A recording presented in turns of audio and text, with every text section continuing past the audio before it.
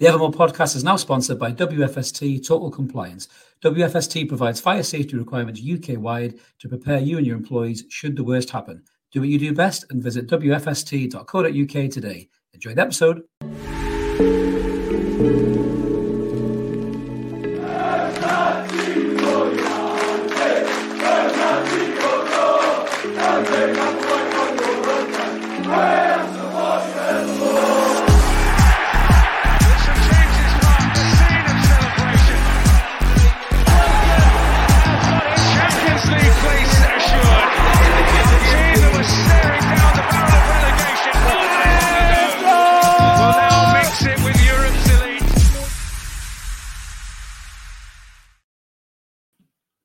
Good evening, everyone. Welcome back to the Evermore YouTube channel and podcast. It's Chris and Mark back on a Monday night at 9:30, the new time. We're asking the same question we do every single week. What's going on? I'll tell you what's going on, Mark. It was the show before Christmas, and all through the house, nothing was stirring, not even a mouse. But hang on a second. What was that? It's knocked over the Christmas tree. It's the bloody podcast. That's what's going on, mate. How are you? Well done. I like it. I like it. Why not? Dr. Zeus, eat your heart out, mate. Dr. Zeus, eat your heart. As everybody can see, we are wearing our Christmas tops tonight, as we are here. So Eddie Howe may have cancelled the Christmas do, but this is our Christmas do, so to speak, for you wonderful viewers in the chat. So we hope you enjoy. But what's going on with you, Mark? How have you been? I'm good, mate. I'm good. It's been a fairly decent weekend. Nearly set for Christmas. Big guys coming, and I don't mean Steve Bruce. He'd be late. He'd make excuses that the reindeers couldn't run in that particular formation. Probably if Steve Bruce was Santa, I think. He'd still be playing five at the back with him, wouldn't he? He probably would be, mate. Yeah, but that's good. You're all set for Christmas. Well, you filled in admirably, it must be said, for the post-match analysis for the Fulham game at the weekend, as I was otherwise engaged. I was actually up in the town when the second half had finished, and I couldn't watch the second half. But I did happen to hear some Fulham fans on their way to the local Waitrose who were saying they were absolutely disgusted at the state of the football at St. James's Park. And who is this Lewis Miley? What a disgraceful young man he was. That's what they said as they were off to get their gravel axe and their dips from Waitrose. We've got loads to get stuck into, as always, tonight. And as it's the last show before Christmas, we'll have a bumper edition here as well. But just before we do, as we always say, if you like what you're watching, you haven't watched us before, smash that subscribe. We'd love you to come and join us. We are over 6K for Christmas, which is amazing. Thank you so much to all you great people who clicked that button. You will be announcing the prize winner tonight by random Bo Selector in a little bit. So make sure you check that out, guys. If you've already got your comments in to the 6K video, you will be in for the draw. And we are live tonight. As always, jump in the comments, as a few of you already have. Simon is in the house. We've also got Stu Mag is there. George is here. Ian is here as well. 66 has joined the party. Roger, the Artful Dodger, is also here. Abacus, counting you as well. Boom, boom. Segue. And we've got David Veach as well, who's saying the cat is causing havoc as usual. He's not even moved yet, David. I just preempted it. To be fair. He's not in the house, so he's currently playing out. I don't know where the hell he is doing. Hang on a second. Mark, have you got your ear pierced? Have you got all wham as well, like Jason Tindall, mate? Is that what you've done? I have not. They are. You've not got your earpiece. No, he's just got headphones. You've got earpieces in 66. Yeah, there'll be no Club Tropicana tonight. No chance. We haven't had the bevies yet, so we'll be singing that one anytime soon. But we've got loads to get stuck into. Let's kick it off, Mark. There is only one place to start, and it was that win at the weekend. Yes, I did watch the game when I was finished with my evening festivities with my lovely lady up in Newcastle. I did go and see a couple who had a podcast that's slightly bigger than ours, and it was quite fun and enjoyable. So that was really a really good time. But obviously, I did watch the Newcastle United highlights, the first chance I got. And there was only one place to start, Mark, really, wasn't it? And it was that young boy, that star boy, Miley Stone moment, as we've called it. Louis Miley's first goal for Newcastle. That's right, mainstream media. Louis Miley, not Lewis Miley. That is driving me up the fucking wall, that is. But, mate, how good was that kid's first goal for the club? Yeah, I mean, I said this on Saturday, didn't I? It's one of those where it's sort of written in the stars for to be at home, to be in front of the Gallagher, for it to be the way that it's sort of done. Bruno's taken some stick over recent weeks. I think possibly unfairly at times, but I think he's he's possibly deserved a little bit at times because he has looked a little bit off his game. But that run through he gets a little bit lucky with the bounce through to Miley in the end. But look, the lad takes it and he's so calm in sort of firing it across the goalkeeper and into the far post. It just shows an unbelievable level of maturity from the kid to be put in that position, to come into the game as well on the back of Joe Linton being injured. Another one we'll come to. Go on to that, yeah. But we came on, he was utterly exceptional.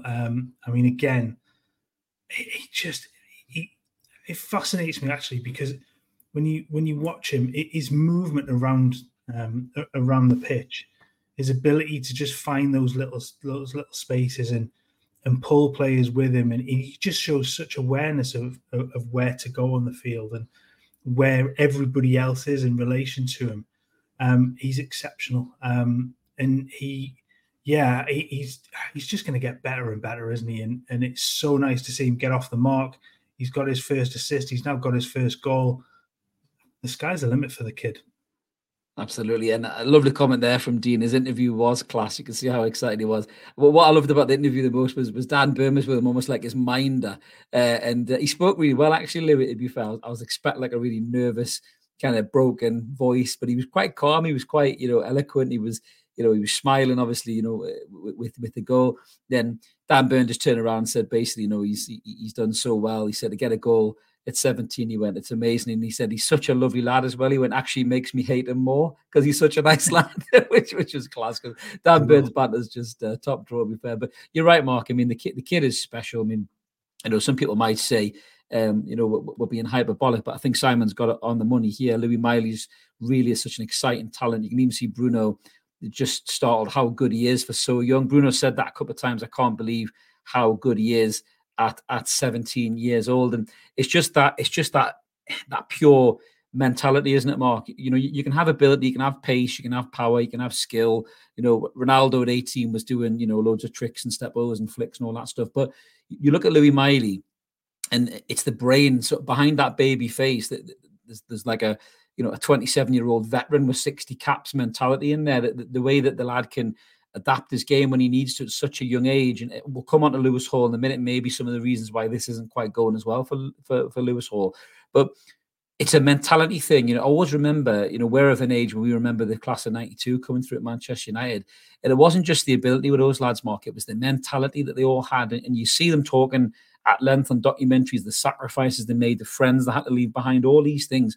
And when you see Louis Miley, you get that vibe off him. You get that kind of vibe off a lad who's willing to sacrifice all those other things, to not go out with his mates that he maybe wants to go out with, and just concentrate on his game. And I mean, for a long time in the background, I think you'd have to be, probably a Newcastle fan to hear this, but a long time in the background, this name has been, whispered in certain corridors about, listen, we've got this kid coming through and he's this and he's that. But, I don't think any of us were expecting him to be as good as he's been, and it's really softened that Sandro Tonali blow, Mark, hasn't it, in terms of missing him as a player for the squad when you see how good this kid is. Sandro who?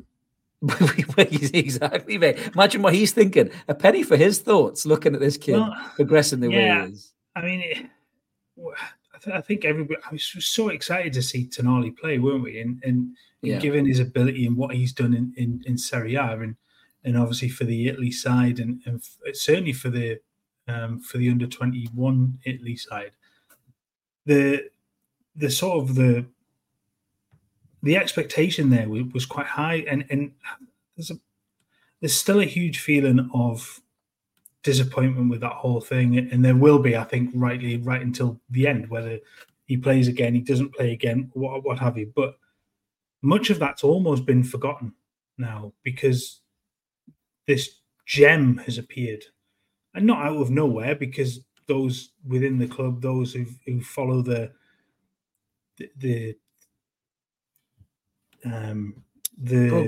progress of the lad, the teams, sort of like the younger teams and stuff. Sorry, I couldn't get my words out.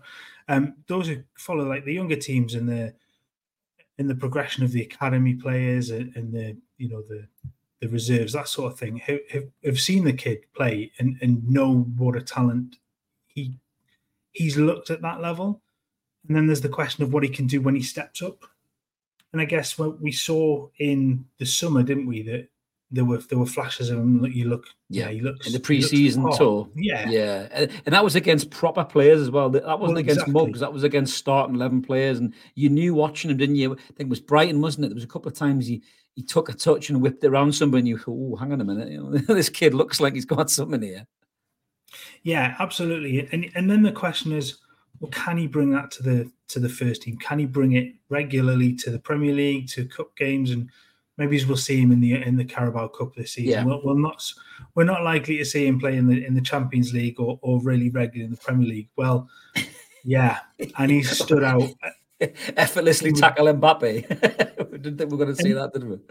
And just, I mean, it's ridiculous when you think about it. The kid being, would go on and go. It's like Dan Burn, 6'7". We have to mention the fact that Louis Miley, who slipped into it there, Louis Miley is 17, and he's outshone hundreds and hundreds and hundreds of £1 million worth of players against the likes of Manchester United and PSG, Chelsea, and Milan, Chelsea. Well. And the list goes on. And he comes on again at the weekend and he outshines the likes of Pelini, who's highly rated. And it's a phenomenal performance. I can't come back to the fact that he comes in cold because he's had to rush in the fact that Joe Linton's gone off injured, and his temperament is there. His work ethic is there. He's got the right head on his shoulders. I agree with that comment before about the dressing room as well.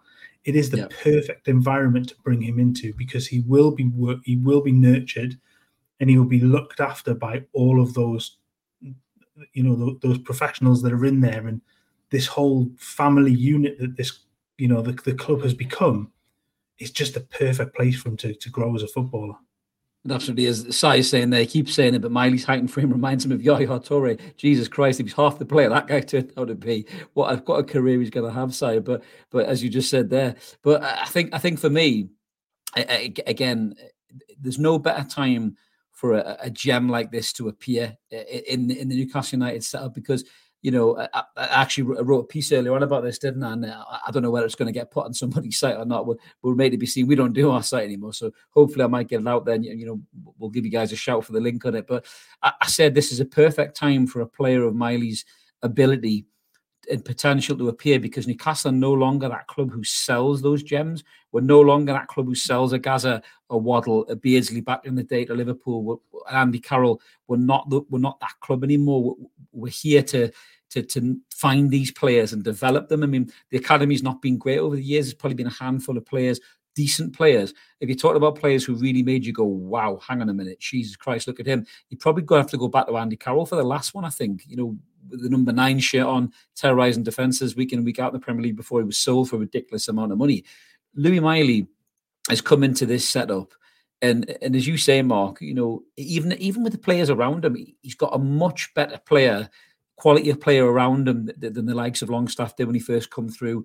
The likes of Dummett, the likes of Stevie Taylor, all those kind of guys. He's got a better group of players around him, and he's actually performing alongside them toe to toe with Bruno, with Joe, and he's standing out in amongst 2 Brazilian internationals. And that's even more testament to how good this lad is. I mean, what he reminds me of, and again, this might be total hyperbolic, but he reminds me of that buzz that City had. Yeah, well, it's not like any Newcastle fan, is it, mate? But it reminds me of that buzz that City had around Phil Foden. That buzz of having that kid behind the scenes that everybody knew was just this unbelievably young, talented superstar player in the making. But you have to have the right manager to develop it. And by God, we've got the right manager to develop this kid right now, Mark, haven't we? I mean, what could he become under Eddie Howe, man? Yeah, and I think that is the overriding factor in where Louis Miley is. And I hate to bring his name up because we do mention him far too much on this. Can you imagine what would happen if he came through under Bruce? Under Bruce, oh my God! Can you imagine? We would have sold him. We would have sold him, mate. He would, in the January window, probably. The lack of progressiveness in his game, or the lack of development that he have. Development, that was the word I was looking for before. The development teams. The lack of development that he would have in his game, because he would be stifled. He wouldn't be allowed to be the player that he is. And anyhow, again, when you go back through what he's done since he's been at the club, that the start, and it wasn't a terrific start. We'll all acknowledge that. But the signs were there early on about the way that he wanted his team to play. And then the progression from the likes of Miggy and Joe Linton, and now Lascelles and Sean Longstaff and Anderson, everybody else, Anderson as well. So there's loads that you can go through. Emil Kraft looked brilliant again, and I gave him huge props at the week, because I thought he was really, really good at the weekend. We'll get onto the team, but I think Kraft will start tomorrow. We'll get onto the team in a minute for tomorrow's game. But I think you're right, Mark. I mean, again, we'll come on just briefly to the rest of the lads. I know you covered it brilliantly in the post match, but just the buzz and excitement around this kid right now. I mean, the way he's playing, we've seen so many different clubs that he's got in the bag already at 17 years old, and he reminds me of those kind of players when they come through. You know, it's obviously a different environment because they were much bigger clubs. But like when Stevie Gerrard came through at Liverpool, and you saw this little gangly kid come on, you thought, "Fucking hell, he looks a player." You know, and we've got a player like that now in and amongst our side. And at the minute, I don't see how taking him out in terms of his strongest 11. I see Louis being in that strongest 11 right now on form. I know he rested him anyway, is what he called. He didn't drop him, he rested him because he wanted to manage his minutes, and he obviously wants to manage the expectations. Yeah. And then Louis comes off the bench and does that and just raises the expectations again. But I think the kid has broad enough shoulders to take it. He looks totally unfazed. You know, it reminds me a lot of, you know, in terms of the mentality and that ability at such a young age to just take that pressure on. You know, was like Michael Carrick when he was at West Ham and then he went to Spurs. You know, everyone was going, "Oh my God, look at this young lad! Look how good he is on the ball." And then he went to Man United and he just kept stepping up and up and up. And you know, the difference is, I think that Louis can realise what he wants to realise at Newcastle United because the club is going in the right place. And you hit the nail on the head, Mark. You know, you look at poor Matty Longstaff under Steve Bruce. If Matty Longstaff had broke through under Eddie Howe, who knows what he could have been for Newcastle United. You know, and it's just such a shame that he broke through into the wrong manager. But thank God, probably one of the most talented youngsters we've had in years has broke through with this manager at the helm, because he knows exactly how to get the best out of him. And I'm so excited to see how the kid progresses, Mark. Really, I really am. Yeah, completely. It's one of the way you're almost wishing for a few years to go past just to see where he's got to. Where he is. And it's just, yeah, and it's that now. It's just about watching him progress and watching him develop as a footballer under Howe, and maybe he's breaking into that England side over the next 18 months. I mean, who knows? He could be an outside bet for that European Championships, mate. Could be an outside bet. It's funny. I was going to say that, and I thought, is that too much? But actually, it is. If he continues to perform the way that he is, why not? Because he's shown that he's good enough and he can go toe to toe with some of the best in the world. So why the hell not? If he carries on like this, take him. Yeah, absolutely, 100%. 100%. And Andy's saying that Miley's a silver line of our injury list. 100%. There's no doubt about that. How much time would he have had in midfield if everybody was fit? Probably just the odd sub appearances. Yeah, you're right. He's going to save his millions. But the thing with this, Andy, I always say this is, you know, opportunity knocks for young players when injuries happen. You know, you look at all the cracking. You think the cracking players that the Premier League has seen in England have had over the years. You know, Wayne Rooney comes in because somebody's injured at Everton, does what he does. Steven Gerrard comes in at Liverpool because somebody's injured. Michael Owen comes in because I think Robbie Fowler's injured at Liverpool.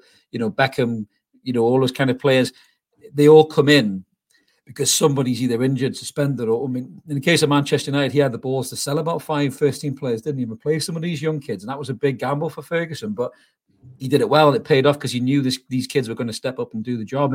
And Louis Miley, for me, is honestly, I'm buzzing. I've not been that excited about a young prospect since Carroll was just absolutely terrorizing defenders, as Splat 1000 says there. He was brutal, and other players were shit scared of him. They really were. He was like some kind of remember the Kurgan from the Highlander. He was like that when he just running around wielding a sword and just fucking getting everybody. That's what Carroll was like when he was wearing that number 9. Weird. That was on the other night as well. I started watching that. What a movie! What a movie! Happy Halloween, ladies! What a fucking movie! But yeah, Carroll was tremendous when he broke through, and he was the last one, I think, where everybody looked at Newcastle and went, "Wow, look at that player they produced." And it's been way too long. I mean, you look at the academy now; we've had to go and buy young players from all around Europe, really, to try and improve that quality. But yeah, Louis could easily be the centerpiece. But just talking a little bit about the rest of the performance of the lads before we move on to the next one. I mean, as it said there, Kraft was brilliant. I thought Byrne was really good as well, solid. Gets his goal. I thought he did really well at full back, and then he slipped into centre half, and I thought he did excellently there as well. Livramento again. Gordon looked good, although he wasn't full kind of Gordon because he's tiring a little bit, and unfortunately for him, there's not a lot of players out there to relieve the pressure on him. Wilson looks sharp, and overall, I think it was a good performance. But I must say, Christmas is coming. Okay, guys, everybody in the comments, can somebody please buy Marco Silva a pair of glasses and send them down to him in London? Because how in the name of sweet Jesus Christ, Mark, does he not think that's a red card? It was like fucking UFC or something when it was like a flying knee. I mean, what was he doing? What was you could see he changed in midair. If you ever want to see a player in midair who goes, "Oh shit, I've really made a mistake here," that was Jimenez, wasn't it? Really, in that tackle, he knew he was done when it went to the monitor, mate. I mean, you're looking at it being WWE sort of stuff, aren't you? From it being that sort of high kick to a, I mean, he just wallops through him, completely takes him out at head height. And I don't know how you can even look at that and think it might have been a yellow. I understand Marco Silva's frustration with the foul beforehand. I kind of see that, and to be honest, when I was doing the post match, I didn't really look at that too much in terms of what Lascelles had just done to Jimenez. I think Lascelles has got away with one there. Not that I think it was a red card or anything like that. I just think he's got away with a bit of a dig on him. It's probably a foul. Those those don't get given an awful lot.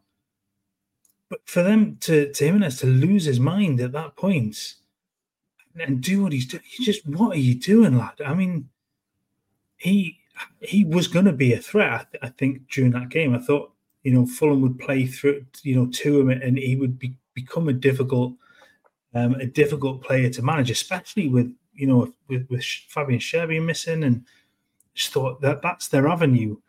And then to go out and do something like that, but Silva to come out and he was bitching and moaning about how, Fulham didn't get free kicks. Well, I think the count was 12-7, so you did get your free kicks. Yeah. You may not have got your yellow cards that you wanted for nothing, but it wasn't as one-sided on the foul count as he sort of was making out. I mean, it's just another one that's had a massive whinge. You can put him in the Klopp Arteta bracket as salty tears from him from his team. Yeah, maybe not as bad as those. I do like Marco Silva, but he's definitely dropped the bollock there. Simon saying that on match of the day, Danny Murphy said his bum was out of control, which is the most insightful he's ever been in analysis. To be fair, Danny Murphy's face does look a bit like an arse cheek, so maybe he just, he was an expert to comment on that, really, Simon, and over for headers. But it was a ridiculous tackle. It really was.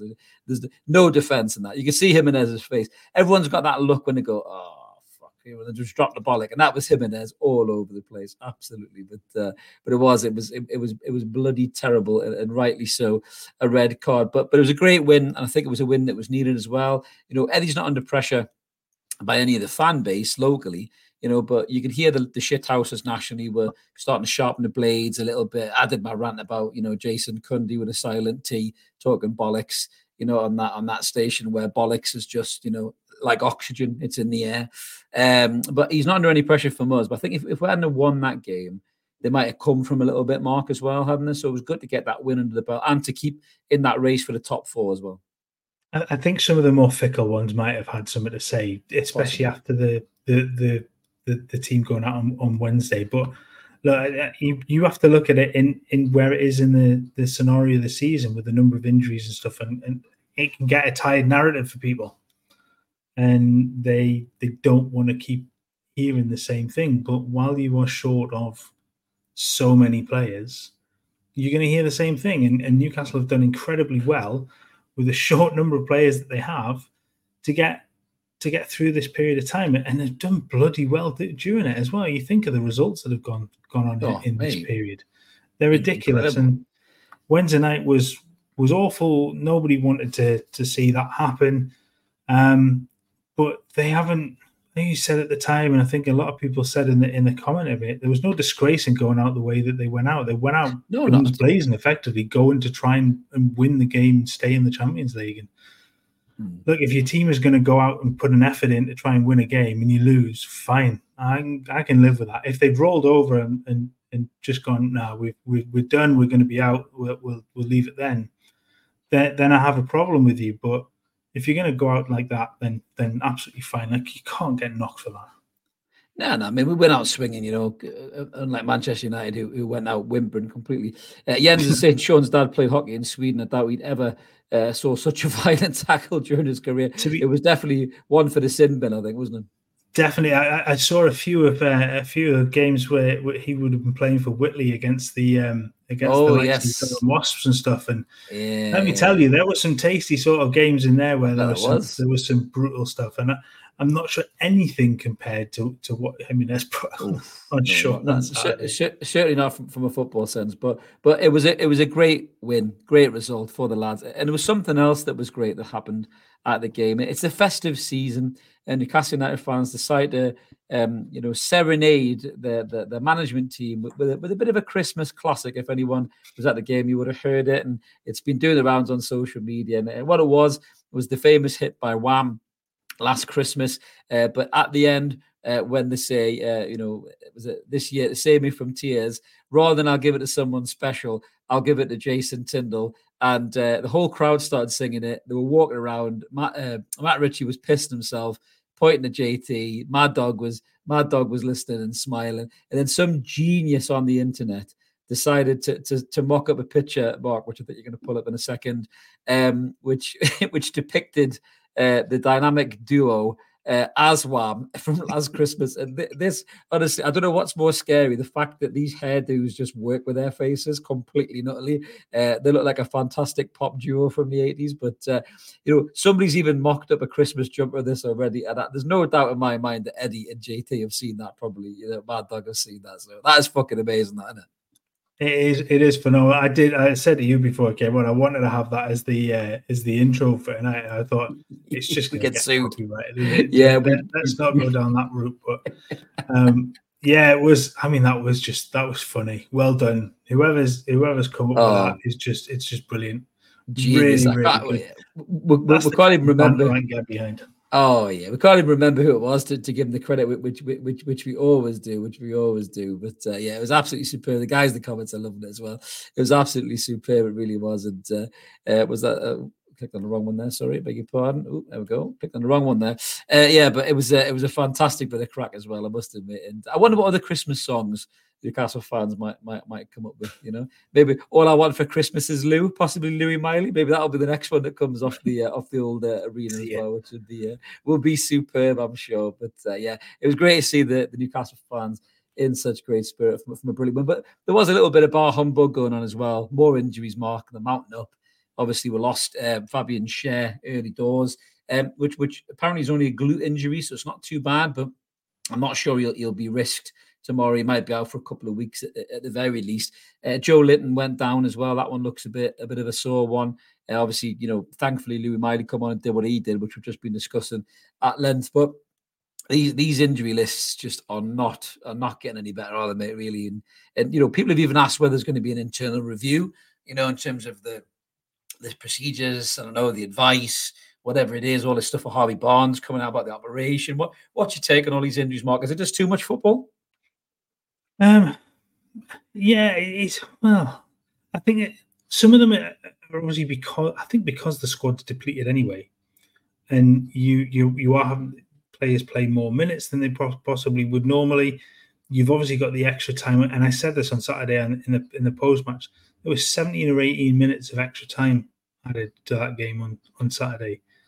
I mean, you're looking at another 20-25% of your game time at times on top of 90 minutes at full tilt. These things are going to happen more and more, and you've seen the number of injuries. And I said this again: look at the ones that have happened at Man U and Spurs and things. And this is, I think this is the until they've changed the whole thing with regards to added time. I think we'll continue to see some of this. The other side of it is, it's just how much effort these players are putting in. and it absolutely shows. And there will be breakdowns, and the amount of work the players get through in training and in games is phenomenal. It's something that for Newcastle fans you've not seen before. You look at the amount of running that they do in every game. It's something you've not seen for decades, probably. Is that a question that Simon's got a valid question there? I think it's something I've asked before as well. Is our intensity too intense? Do we need to adjust our style to play over the long term? That's a very good question. I think there's probably a balance to be found in terms of the intensity at times during the game, and not 90 minutes worth of it. And I think over recent weeks, you've probably seen a little bit of that creep in, where there are lulls in the game when Newcastle are trying to control it a little bit more by just keeping the ball. They've struggled at times in certain games just to just knock it around, just slow the pace down a little bit. And I think there's some of that, especially with some of the, if you look at some of the sides on the continent, they have that intensity for part of the game, but then they just stop. And the ball just gets, exactly, and they give themselves 10 minutes a breather, and they'll pass it around, it'll go backwards and forwards, and it's slow, and some of it's quite dull, but there's method in that madness because they're waiting for the opportunity to then burst. And I think Newcastle have got to learn a little bit of that going forward, especially with a smaller squad at the moment. They've just got to hold a little bit before they go again. But everything that they've done so far pretty much has worked. I think the biggest downfall at the moment is just the lack of quality of depth in the squad. You add a few more to that, and that's suddenly not so much of an issue because you can rest, you can give players minutes off the field, and those injuries probably don't happen as much. So the squad gets bigger, this becomes less of an issue. But for now, I think there's sort of a happy medium to be found. And there will be, I think there will be at least 3 in January, if not more, especially with them potentially looking at the Saudi market as well with loans. So I think in terms of fattening out the quality of that squad, maybe moving some of the lesser players, maybe away on loan at the Championship, whatever, and replacing them with quality. I think there is going to be some surgery done on the Newcastle squad as a whole. Maybe not so much the starting 14. There might be 1 or 2 brought in here or there, but I think that kind of 16 to 18 squad, I think there'll definitely be some quality brought in. Tocoin has come up with a belter Newcastle United Christmas carol there. Simply having a wonderful Wilson time. That is fantastic. I can hear that one getting pumped out at St James's Park pretty soon. Tocoin, that is a superb one, mate. Absolutely brilliant. Keep them coming. Oh, keep them coming. Absolutely, we love a bit of the old tune Christmas carols, but yeah, hopefully we can get some of the lads back, come January, and then add some additions, and we're maybe not looking too bad. We're going to get stuck into the Chelsea game now, probably, Mark. We'll move on to this. Actually, before we do, we'll talk about Lewis Hall. We have talked about this before, and it's starting to come a lot more prominent, I think, in the mainstream media. Eddie's press conference was quite telling, I felt. Everyone was asking, where's Lewis Hall? Why is Lewis Hall not getting any game time? Why is he not playing? All this other stuff. He came against Manchester United in the Carabao Cup, fun enough, in the last round, and he was brilliant. He scored a good goal. I think defensively, he does look a little bit naive. He sometimes gets caught out in terms of his positional sense. That's something he needs to work on. But something seems to be going on behind the scenes with Lewis Hall. In the press conference, Eddie was asked about Lewis Hall meeting certain criteria for the move to become permanent. Eddie was quite evasive about it and said that, he has to meet those criteria. And I can't remember who the journalist was, whether it was Craig Hope or whether it was maybe Simon Bird, had asked, is he meeting that criteria? Will he be a Newcastle player next year? And Eddie turned to the left to obviously get that kind of guidance from somebody else in the club. And they were very cagey about it, Mark. So, in your opinion, I know I've got my theory. I'll let you go first, though. What do you think's going wrong with Lewis Hall? What's happening?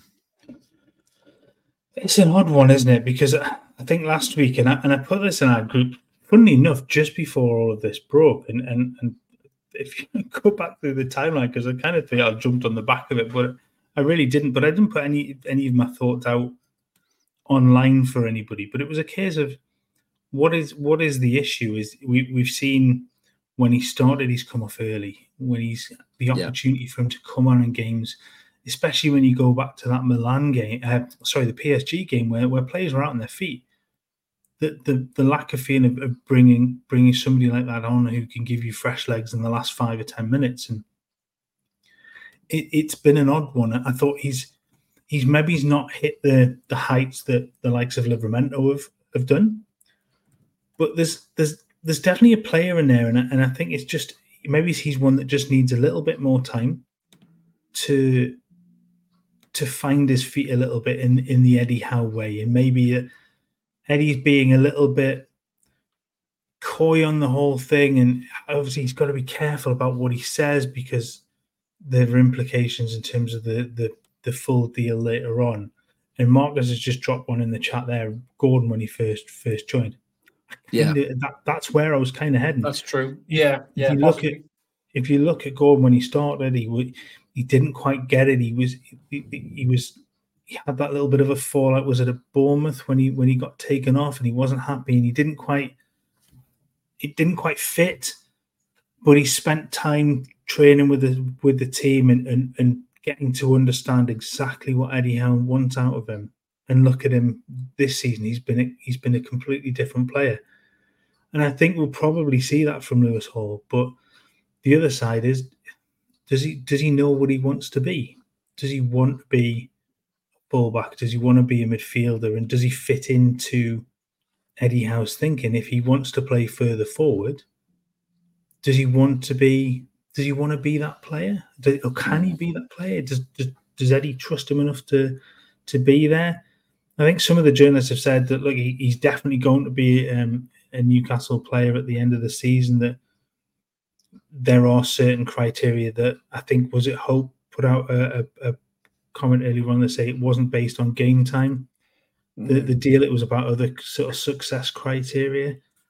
But it is an interesting one. I really hope the lad does do well, because he looks like he will be a player. It's just taken him a little bit too long to, in sort of people's eyes, it's taken a little bit too long to get there. But basing that on the fact that we've seen such an impact from the likes of Livramento, who came in same time and has hit the ground running. Yeah, I mean, I agree with you, and Roger's saying the same thing as well. Does he want to be a left back? I mean, I find it really hard to believe that conversation wasn't had before the deal was done. And when you look at Lewis Hall, loads of players adapt their game. Gareth Bale's a perfect example. Joe Linton's a good example as well. Adapting your game to a different position and making that position your own. Now, rightly or wrongly, I think it was Frank Lampard threw Lewis Hall in at left back, and he looked fantastic. He had that Andy Robertson type vibe about him, being able to get up and down the pitch. And Andy Robertson's a really good player for Hall to look at and maybe think, right, maybe I can model my game on what that guy does, because he's probably been the best left back, Christ, certainly in the Premier League, if not in European football for the past decade, probably is Andy Robertson. And I think Lewis Hall could be that type of player. I think he's there is a bit of a standoff, I think, because he wants to play further apart. And when you watch him play, he's always in the box, isn't he, Lewis Hall? The rare moments you always see him just kind of flying up into the box behind Callum Wilson or Isak or something. You think, fucking hell, the left back's up there again. So he has got that attacking, bite in him to get up there. But it's the defensive part of his game that probably, you're right, Mark, Eddie doesn't trust him maybe there because of that defensive naivety is there, that he'll go flying at the pitch looking for an attack and then put us under pressure. It's the same kind of thing you had with Maxi, if you remember, when Maxi wouldn't press and he took Maxi out, didn't he? And he wouldn't play a Maxi. So something needs to be addressed behind the scenes. But I'd like to think, Hall's only 18 years old. Eddie's a really good man manager and a good coach. Hall's obviously got this affection for Newcastle because of his family as well. So I'd like to think all parties can get on the same page here, and Hall can settle down and figure out what position that he wants to be in. Eddie can help progress him in that position, and then the lad can settle down and sign for Newcastle next season, and we can maybe see him become the player that that we want to be. But for me, I never saw him in youth academy football. I've seen YouTube clips and stuff for that, but he's a really, really good modern day fullback. He just needs to work on that defensive part of his game. And he's got one of the best in the business in training day in, day out, in Kieran Trippier, who can do both on a regular basis. And Tino looks like he can do both as well. So Lewis Hall doesn't have to look very far for role models, Mark. And maybe it's just about the lad getting his mind right in terms of what he wants to be at Newcastle, do you think, as well? Possibly, yeah. I think it's all about the way that he's conducting himself on and off the field. I think that He's Eddie got a is bad looking attitude. at. He's got a bad attitude. I don't think there's a bad attitude there. I think you see the effort and you see what he puts in all the time. I just think there's a level of commitment to this process that Eddie wants, and whether or not he's seen that, that's pure speculation on my part as to whether that's being seen, and whether that and that trust word comes back as to whether he does just trust him yet to come in and do what he wants him to do. But look, he's got plenty of time. We're only in December. He's got until the end of the season. There's a long way to go. There's still plenty of football. There's cup runs to consider before anything else like that happens. So he's got plenty of time to stake his claim for staying permanently, if that's even a question. And it might not even be. It might just be that the club are really choosing the way that they look at this carefully, the way that they talk about this really carefully. But yeah, he can definitely be a part. He can. We've, like I say, we've seen flashes. We've seen what he could do in the few games that we saw when he was at Chelsea. We've seen in sort of bits where what he can do for Newcastle. I mean, and somebody put it in the chat before, the goal he scores against Manchester United is exceptional, and I thought he played really, really well.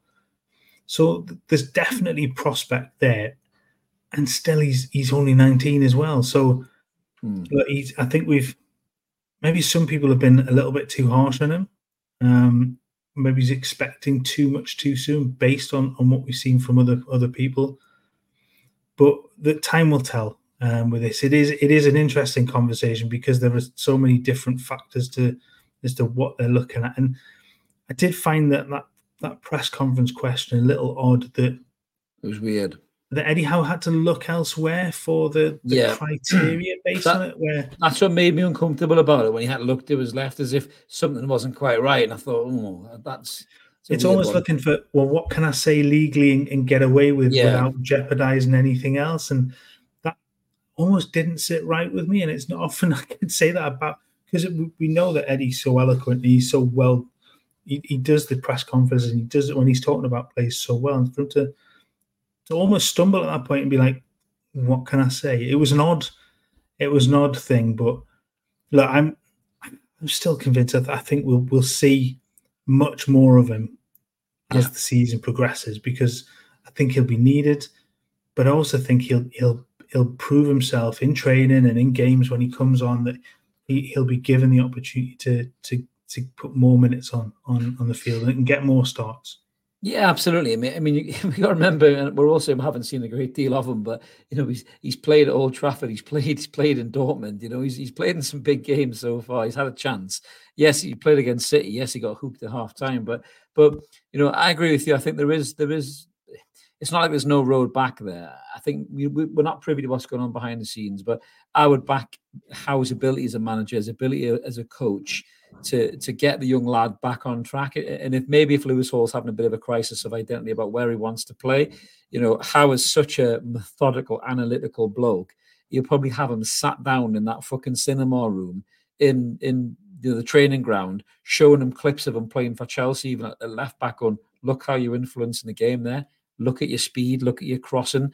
It's not your fault Mudryk's shit, he can't finish. If that was Callum Wilson or Isak, you'd be getting an assist, and then saying to, look at Kieran Trippier, only Bruno Fernandes has more I think, passes attempted than him in the Premier League. Only De Bruyne had more assists than him last season, and that's from the fullback position. So, if Hall wants that glory of being somebody who influences the game, you can do it from the left fullback position. And I just really hope that Newcastle make this work, because I was so excited when we signed them, and I really don't want this to go a bit sour.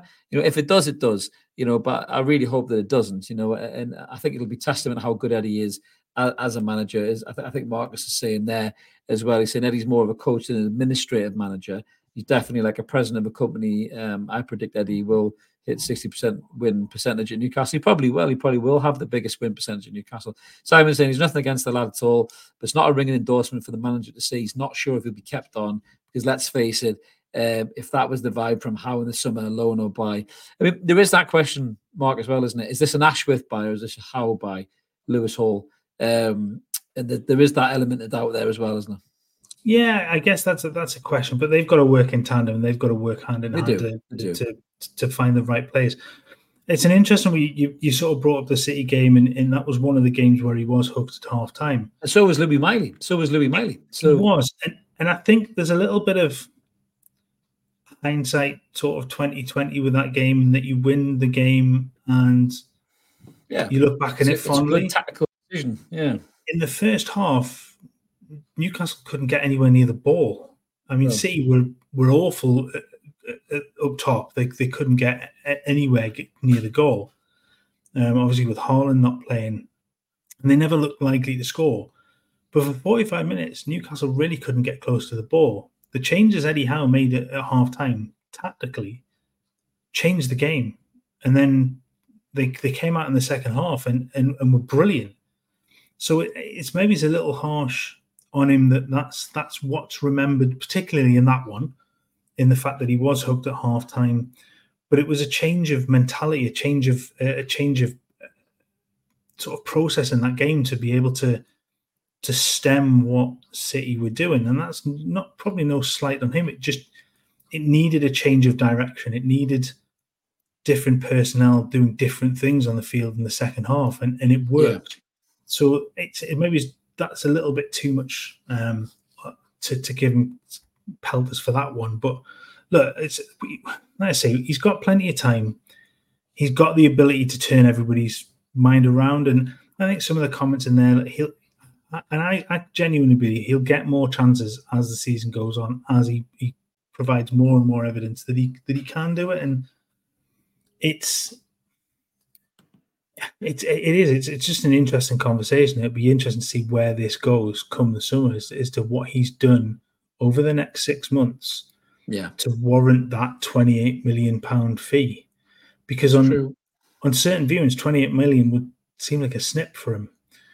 But if he doesn't put in the performance, 28 million is a lot of money to throw at a 19, 20-year-old kid that hasn't done anything at that point. So you're right. I mean, Ty's asking about Harrison Ashby. He was doing really well for Swansea, but he's back. He's injured, I think.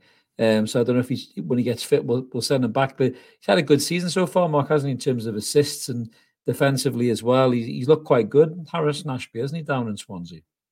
Yeah, I think he was just starting. I think he struggled a little bit to get into the side at first, found his feet, and then got injured. As with like all Newcastle players do. Yeah, exactly. Yeah. So I think he'd come back up for tests and stuff. I'm not sure whether he's gone back there, but I think he was likely to be out for a little while as well. But he looked like he was starting to find his feet, getting game time, getting positive contributions on the field, both halves of the pitch. So you definitely is another one that you want to continue.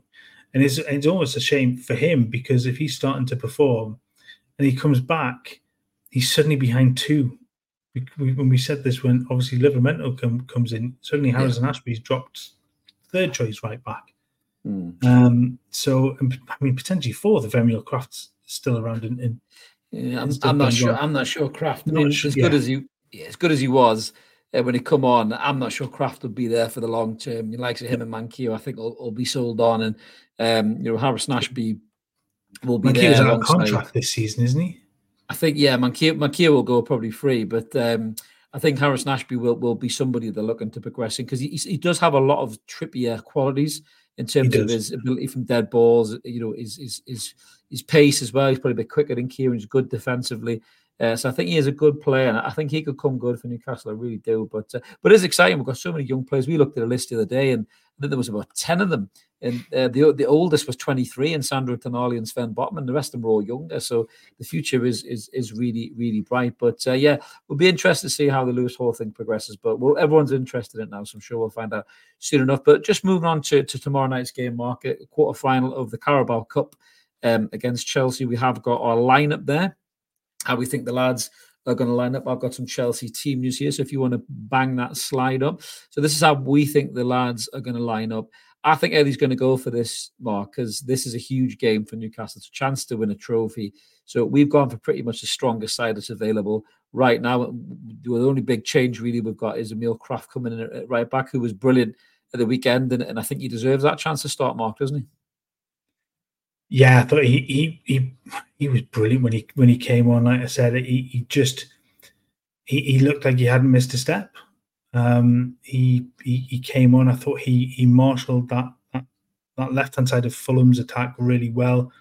Yeah, he covered for when Anthony Robinson was bombing on, and he kept the shackles on him pretty much right the way through.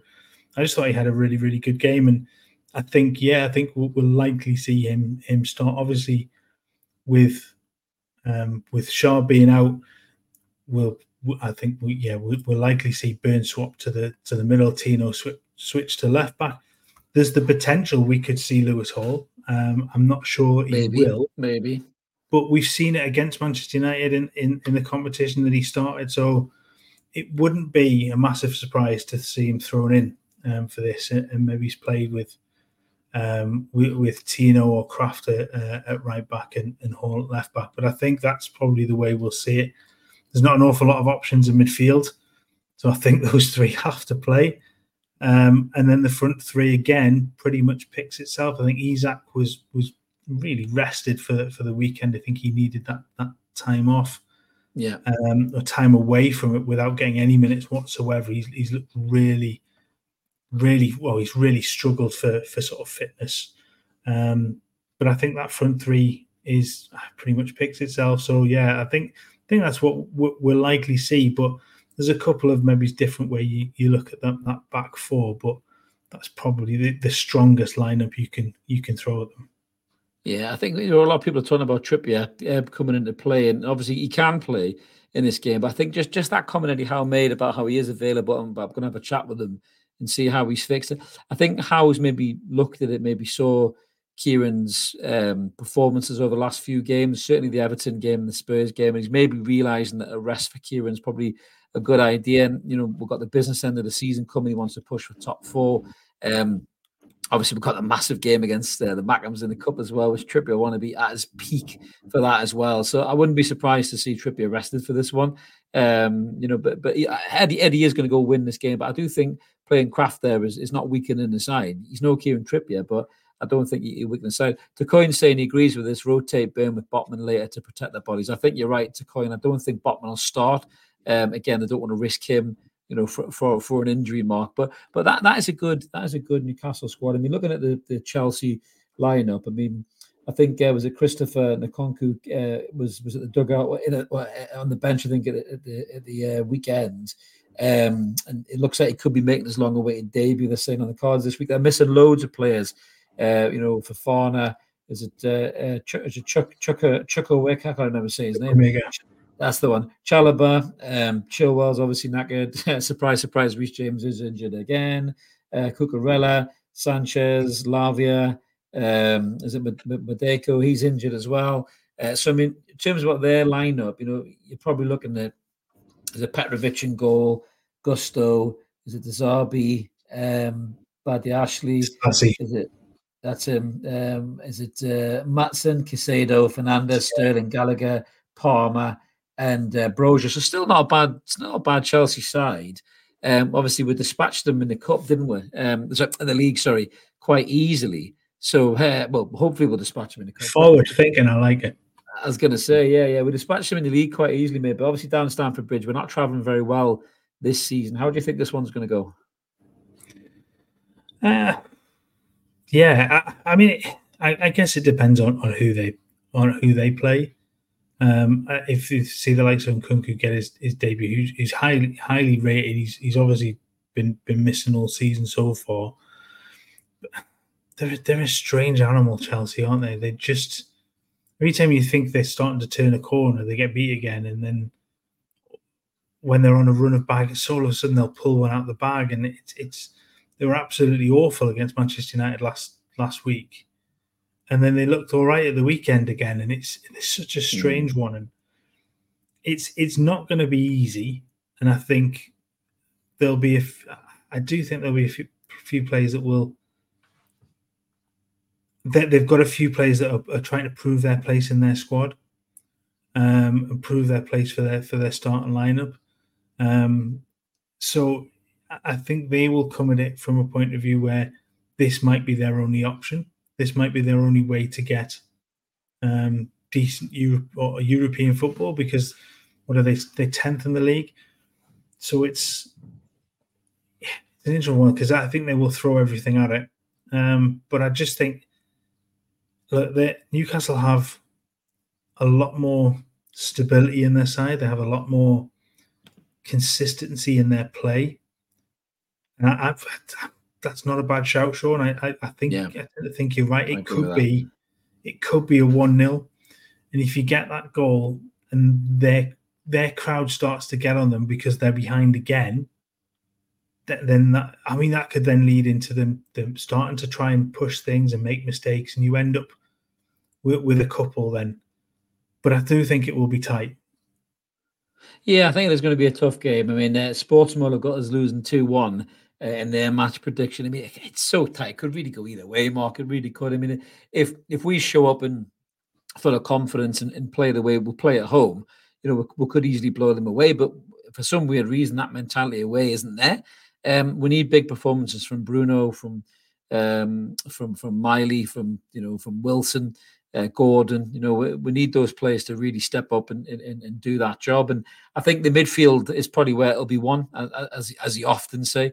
You look at that midfield at Chelsea. That's how we won the game in the league. We dominated them in midfield.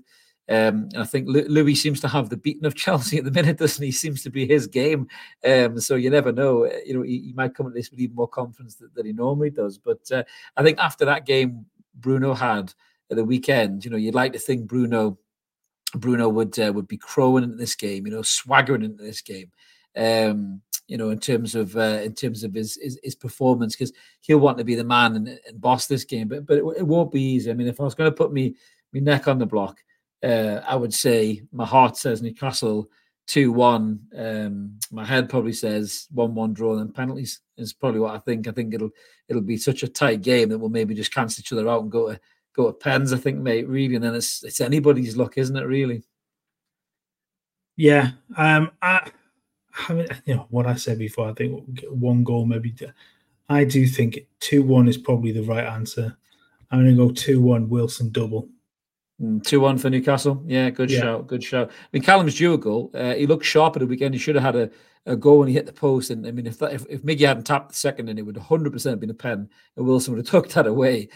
So he definitely is looking. He is looking sharp, and I'll be looking forward to seeing Wilson at the back of the net. But listen, the lads know how close we were for winning this competition last season, and they want to get back there again. And with such big teams out, I mean, I looked at it. You've got Liverpool are playing West Ham, so one of them are going to go out. Everton are playing Fulham, one of them are going out. And you've got Port Vale and Borough as the other game. So the Newcastle have got a realistic chance of getting to a final and winning this competition against maybe on paper an opponent that they see is more than beatable. So I don't see any reason why our lads won't give it 100% and do their very, very best to win this game. And hopefully we will do. And we'll be back with a post-match review of this game, guys, tomorrow night at 10 o'clock. So make sure you jump in the channel in the lives, and hopefully we'll all be celebrating another cracking victory for Newcastle United. But just before we get into Out of Tune, Mark, we're over an hour now. We have got quite a few to get through tonight. But just before we get into Out of Tune, it's time to give away a prize, isn't it, mate? Come on down, Game Show Void. Woo! I can't do the woos from the crowd. We need a button for that, don't we? I was going to get the poppers and the streamers out. But yes, as we said at the start, we are over 6K thanks to you wonderful people who smashed that button. And we did do a video where we talked about the prize to give away. I don't know, we're going to still got the prize picture in here. Didn't put one in. You terrible producer, Mark. Slap you on the wrist. Shocking. Well, I'll fill some time talking shite as I always do while Mark's trying to pull himself out of the shit here. You're as good as them Good Morning Britain producers. Oh, look how quick you are. I'll take it back. You better. So this is the prize that you guys can win in the 6K giveaway. So it's a signed photograph. It's not the original, it's a copy from a brilliant artist called Matty. Is it Matty 723? I think it is. Yeah. He does loads of amazing work, not just Newcastle, all clubs, Man United, Liverpool, everything else. We got some draws from. Sorry, someone said I watched the Newcastle documentary. £1 million draws, bloody hell! I wish we had that level of clout to give away, Gary. My God, we're not Mr. Beast levels yet. You certainly wouldn't be seeing his kitchen in my living room if we had £1 million to give away, mate. We'd have a fancy studio, that's for damn sure. But yeah, so we've got these brilliant drawings to give away. The Bruno and Trip one is the first one. So we're going to do this now, Mark. You have a live draw. I'm going to hand you over to George Dawes himself, and he is going to run the prize draw here. You're going to call me Debbie McGee there for some reason. To be honest with you, not a lot, Debbie McGee. So come on, let's draw the prize, Mark. So Mark's got everyone's name in. Who commented. Everybody's name is in here. I am going to pick out a random name. So we are using this nice random name generator from this. So good luck, everybody. Pick a random name. It's Gibbo7. Gibbo7. Have we got Gibbo in the comments? I don't know if Gibbo's in the comments tonight. Is it? We do see Gibbo every now and again. We do. Possibly not tonight, but well done, Gibbo. Congratulations. Well done to Gibbo. We'll make sure that Gibbo drops us a message, gives us the details, sends us an email, and we will send that prize out to him. A couple of you guys in the comments have already won prizes already, so you know exactly how the situation works. We will send that brilliant prize out for you in the post, Gibbo, and you can find a good place for that on your wall, mate. So fantastic for you. And on to 7K will be the next target, guys. So get us there. If you're already watching for the first time or whatever, smash the button, recommend us to family or friends. It'll be absolutely awesome. So let's get finishing then, Mark, with Out of Tune. So there's been quite a bit to talk about in terms of outside of Newcastle United, and I'm going to start probably on maybe a bit of a somber note as well. We all saw the worrying scenes in the Luton Bournemouth game at the weekend when Tom Lockyer collapsed again. He collapsed obviously in the playoffs, didn't he? He had an operation to do with I think it was a heart issue, and he collapsed again against Bournemouth. It was shades of Ericsson. It was awful to see again. His manager was in tears. The crowd were phenomenal, by the way. The Bournemouth fans, the Luton fans, absolutely amazing. A lot of them, they were incredible, and rightly so. The players came out and gave them all a round of applause. But there was an update on Twitter from Luton Town because everyone was a bit worried about Tom Lockyer. So I'll just read this out. They're saying, while our captain Tom Lockyer remains in hospital following the cardiac arrest he suffered on the pitch at Bournemouth yesterday, we understand the supporters are concerned for him and that there's a widespread media interest in his condition. Tom is still undergoing tests and scans and is awaiting the results before the next steps for his recovery are determined. We were unable to provide a running commentary on the situation and request that all media please wait for any updates to be released via the club's official channels when the time is right. We all want the very best for Tom, his partner, Taylor, and the whole Lockyer family, and politely ask that their privacy is respected during this difficult time, because the press will be thirsty to find out what's going on with this, Mark. But I mean, it's scary though, isn't it? It's just it puts a lot of things in perspective, doesn't it? Really, in terms of what happened to the poor guy, and I'm not really sure. Maybe we'll see him come back on the pitch really after this being the second time. Yeah, it was. I mean, it's just horrible. I mean, having sat through, and many of us did watch the Ericsson one in the U. That was terrifying. It was to see that happen, and just that moment the camera pans past and you just see him go down as the ball gets knocked back forward, and just you're sitting there going, oh no, not again. And for it to have happened so quickly is horrible. I mentioned this on Saturday. Look, our thoughts are with him, and I hope to God that he gets a full recovery and he can get back to the game. I don't think he'll play. He might. I just think it's just it is an awful situation. I think hopefully, I guess you kind of hope almost his doctors take it out of his hands and just say, look, no more. That's it. Yeah, I think they will. I think they will. It is age as well. What is he? 29 now? 28, 29. That's it. It's you've got the rest of your life ahead of you. Take the opportunity to walk away with your head held high, and go and spend the time as much with your family, with your kids, and that. And he doesn't need to risk himself. And I know it's got to be a difficult thing for somebody to kind of walk away from when football's been. And he's one of those players that have gone through pretty much every level of football, and he's got himself to the promised land of the Premier League, and it probably goes away. And that's just, it is really saddening to see. But I just the fact that he was conscious, he was responsive on the field before as he was getting carried off. It was a real positive, and hopefully that's just more positive news to come in the next few days and months and stuff. Yeah, no, it is. It's it is truly worrying, and I think the strain that these players are put under as well. It probably doesn't help either, But I think I've just got rid. To be fair, I've just removed that comment. Yeah, no, I to be fair, just seen that he was all right beforehand, but I think he stepped over a line then, and rightly so. Mark's put him in the bin, because that's not a joking matter at all, really. To be fair, so maybe just had a couple of beers and just maybe making a bit of a see you next Tuesday of himself. But you don't joke about people's conditions like that. So yeah, we hope that Tom Lockyer is I suppose just gets the right advice, really. But I really do think that there's no. I think that there is a moment in life where you get them crossroads. You have to make that decision. And as much as he loves the game and he's at the promised land and everything else, I just think that the decision probably will be taken out of his hands. I think, Mark, in terms of that decision. But we wish him well. I'm sure the whole footballer world wishes him well as well. So hopefully, he can recover as quick as possible. There was another bit of a sad bit of news as well. I think I've seen this kickoff. And fair play to David Wagner, the Ipswich manager, for calling for this. I saw some Liverpool fans do this as well, throwing beer bottles at the Man United bus. And I just don't get it. It's just a complete dick bag thing to do, really. But some Ipswich fans were throwing cans of lager at Delia Smith's motor when she was on the way to obviously the East Anglian derby, which I think ended 2-2 in the end. But fair play to Wagner. He's calling for these fans to be banned for life for doing that. I mean, that is so fucking dangerous, isn't it? Do you know what I mean? In terms of doing stuff like that, mate, that's just not on, is it?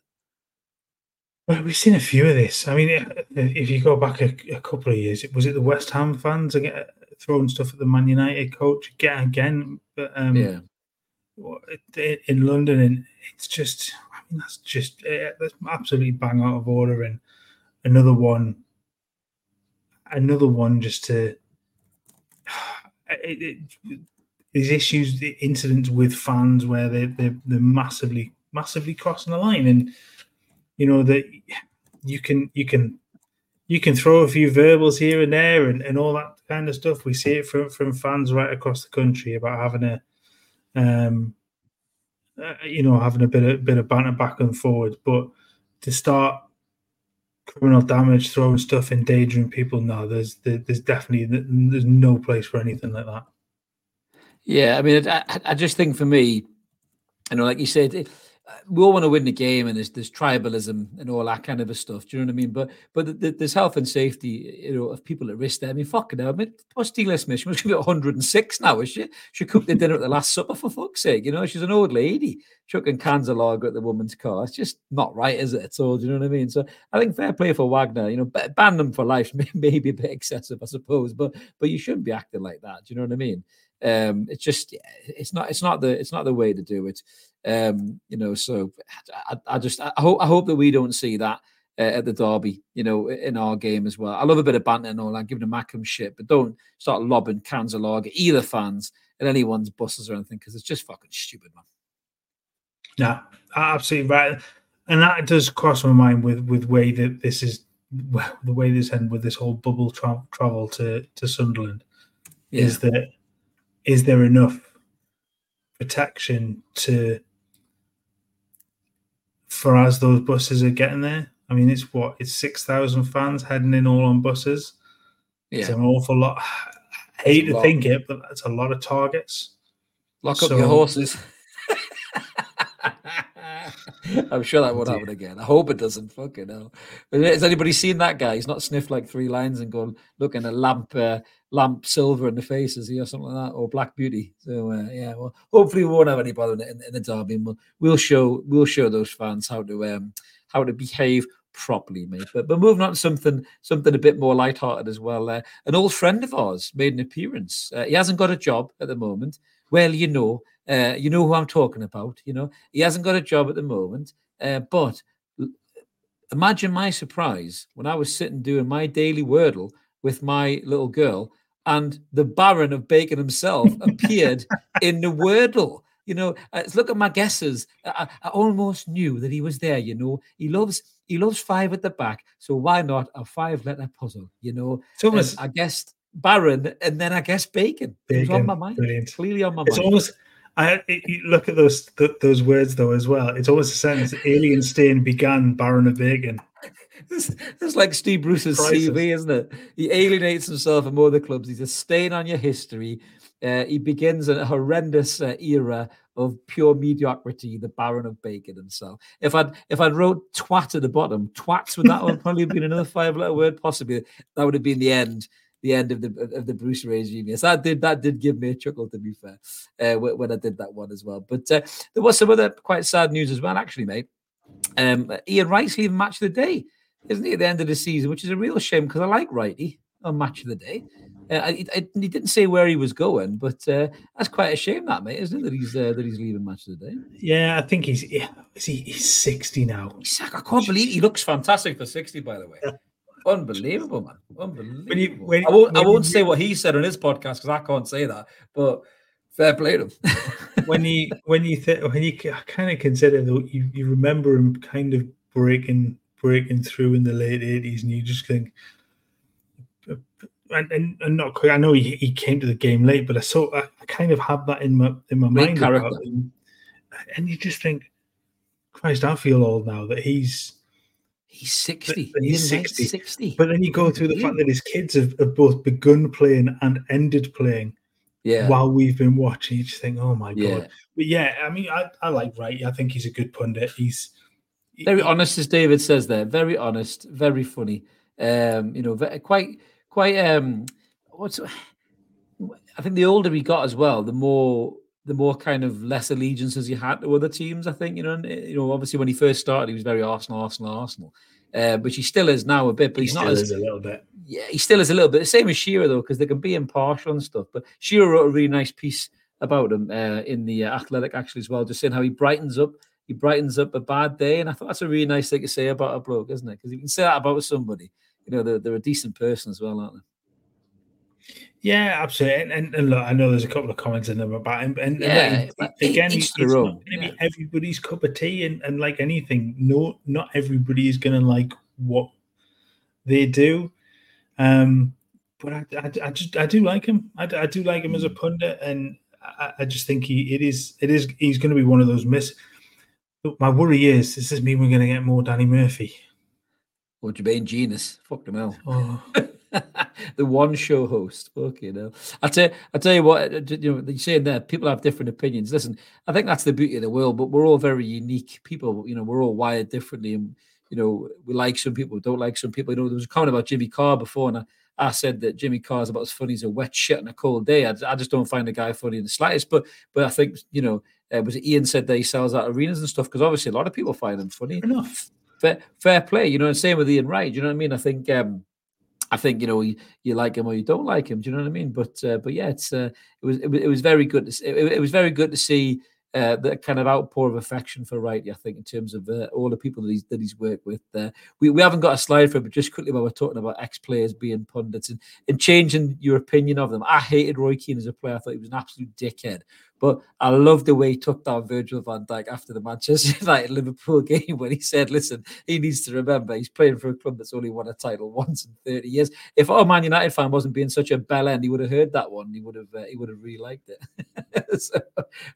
AP, they've offered you his place. Have you got a flat cap, AP? Have you got a flat cap is the question, mate. That's what you need to do. Get still in there. So, I can see you on Match of the Day, but I'm not sure you'd be able to be as impartial in Newcastle. I don't think I would be either. They couldn't have me, and I swear too much. The bleep machine would break, I think.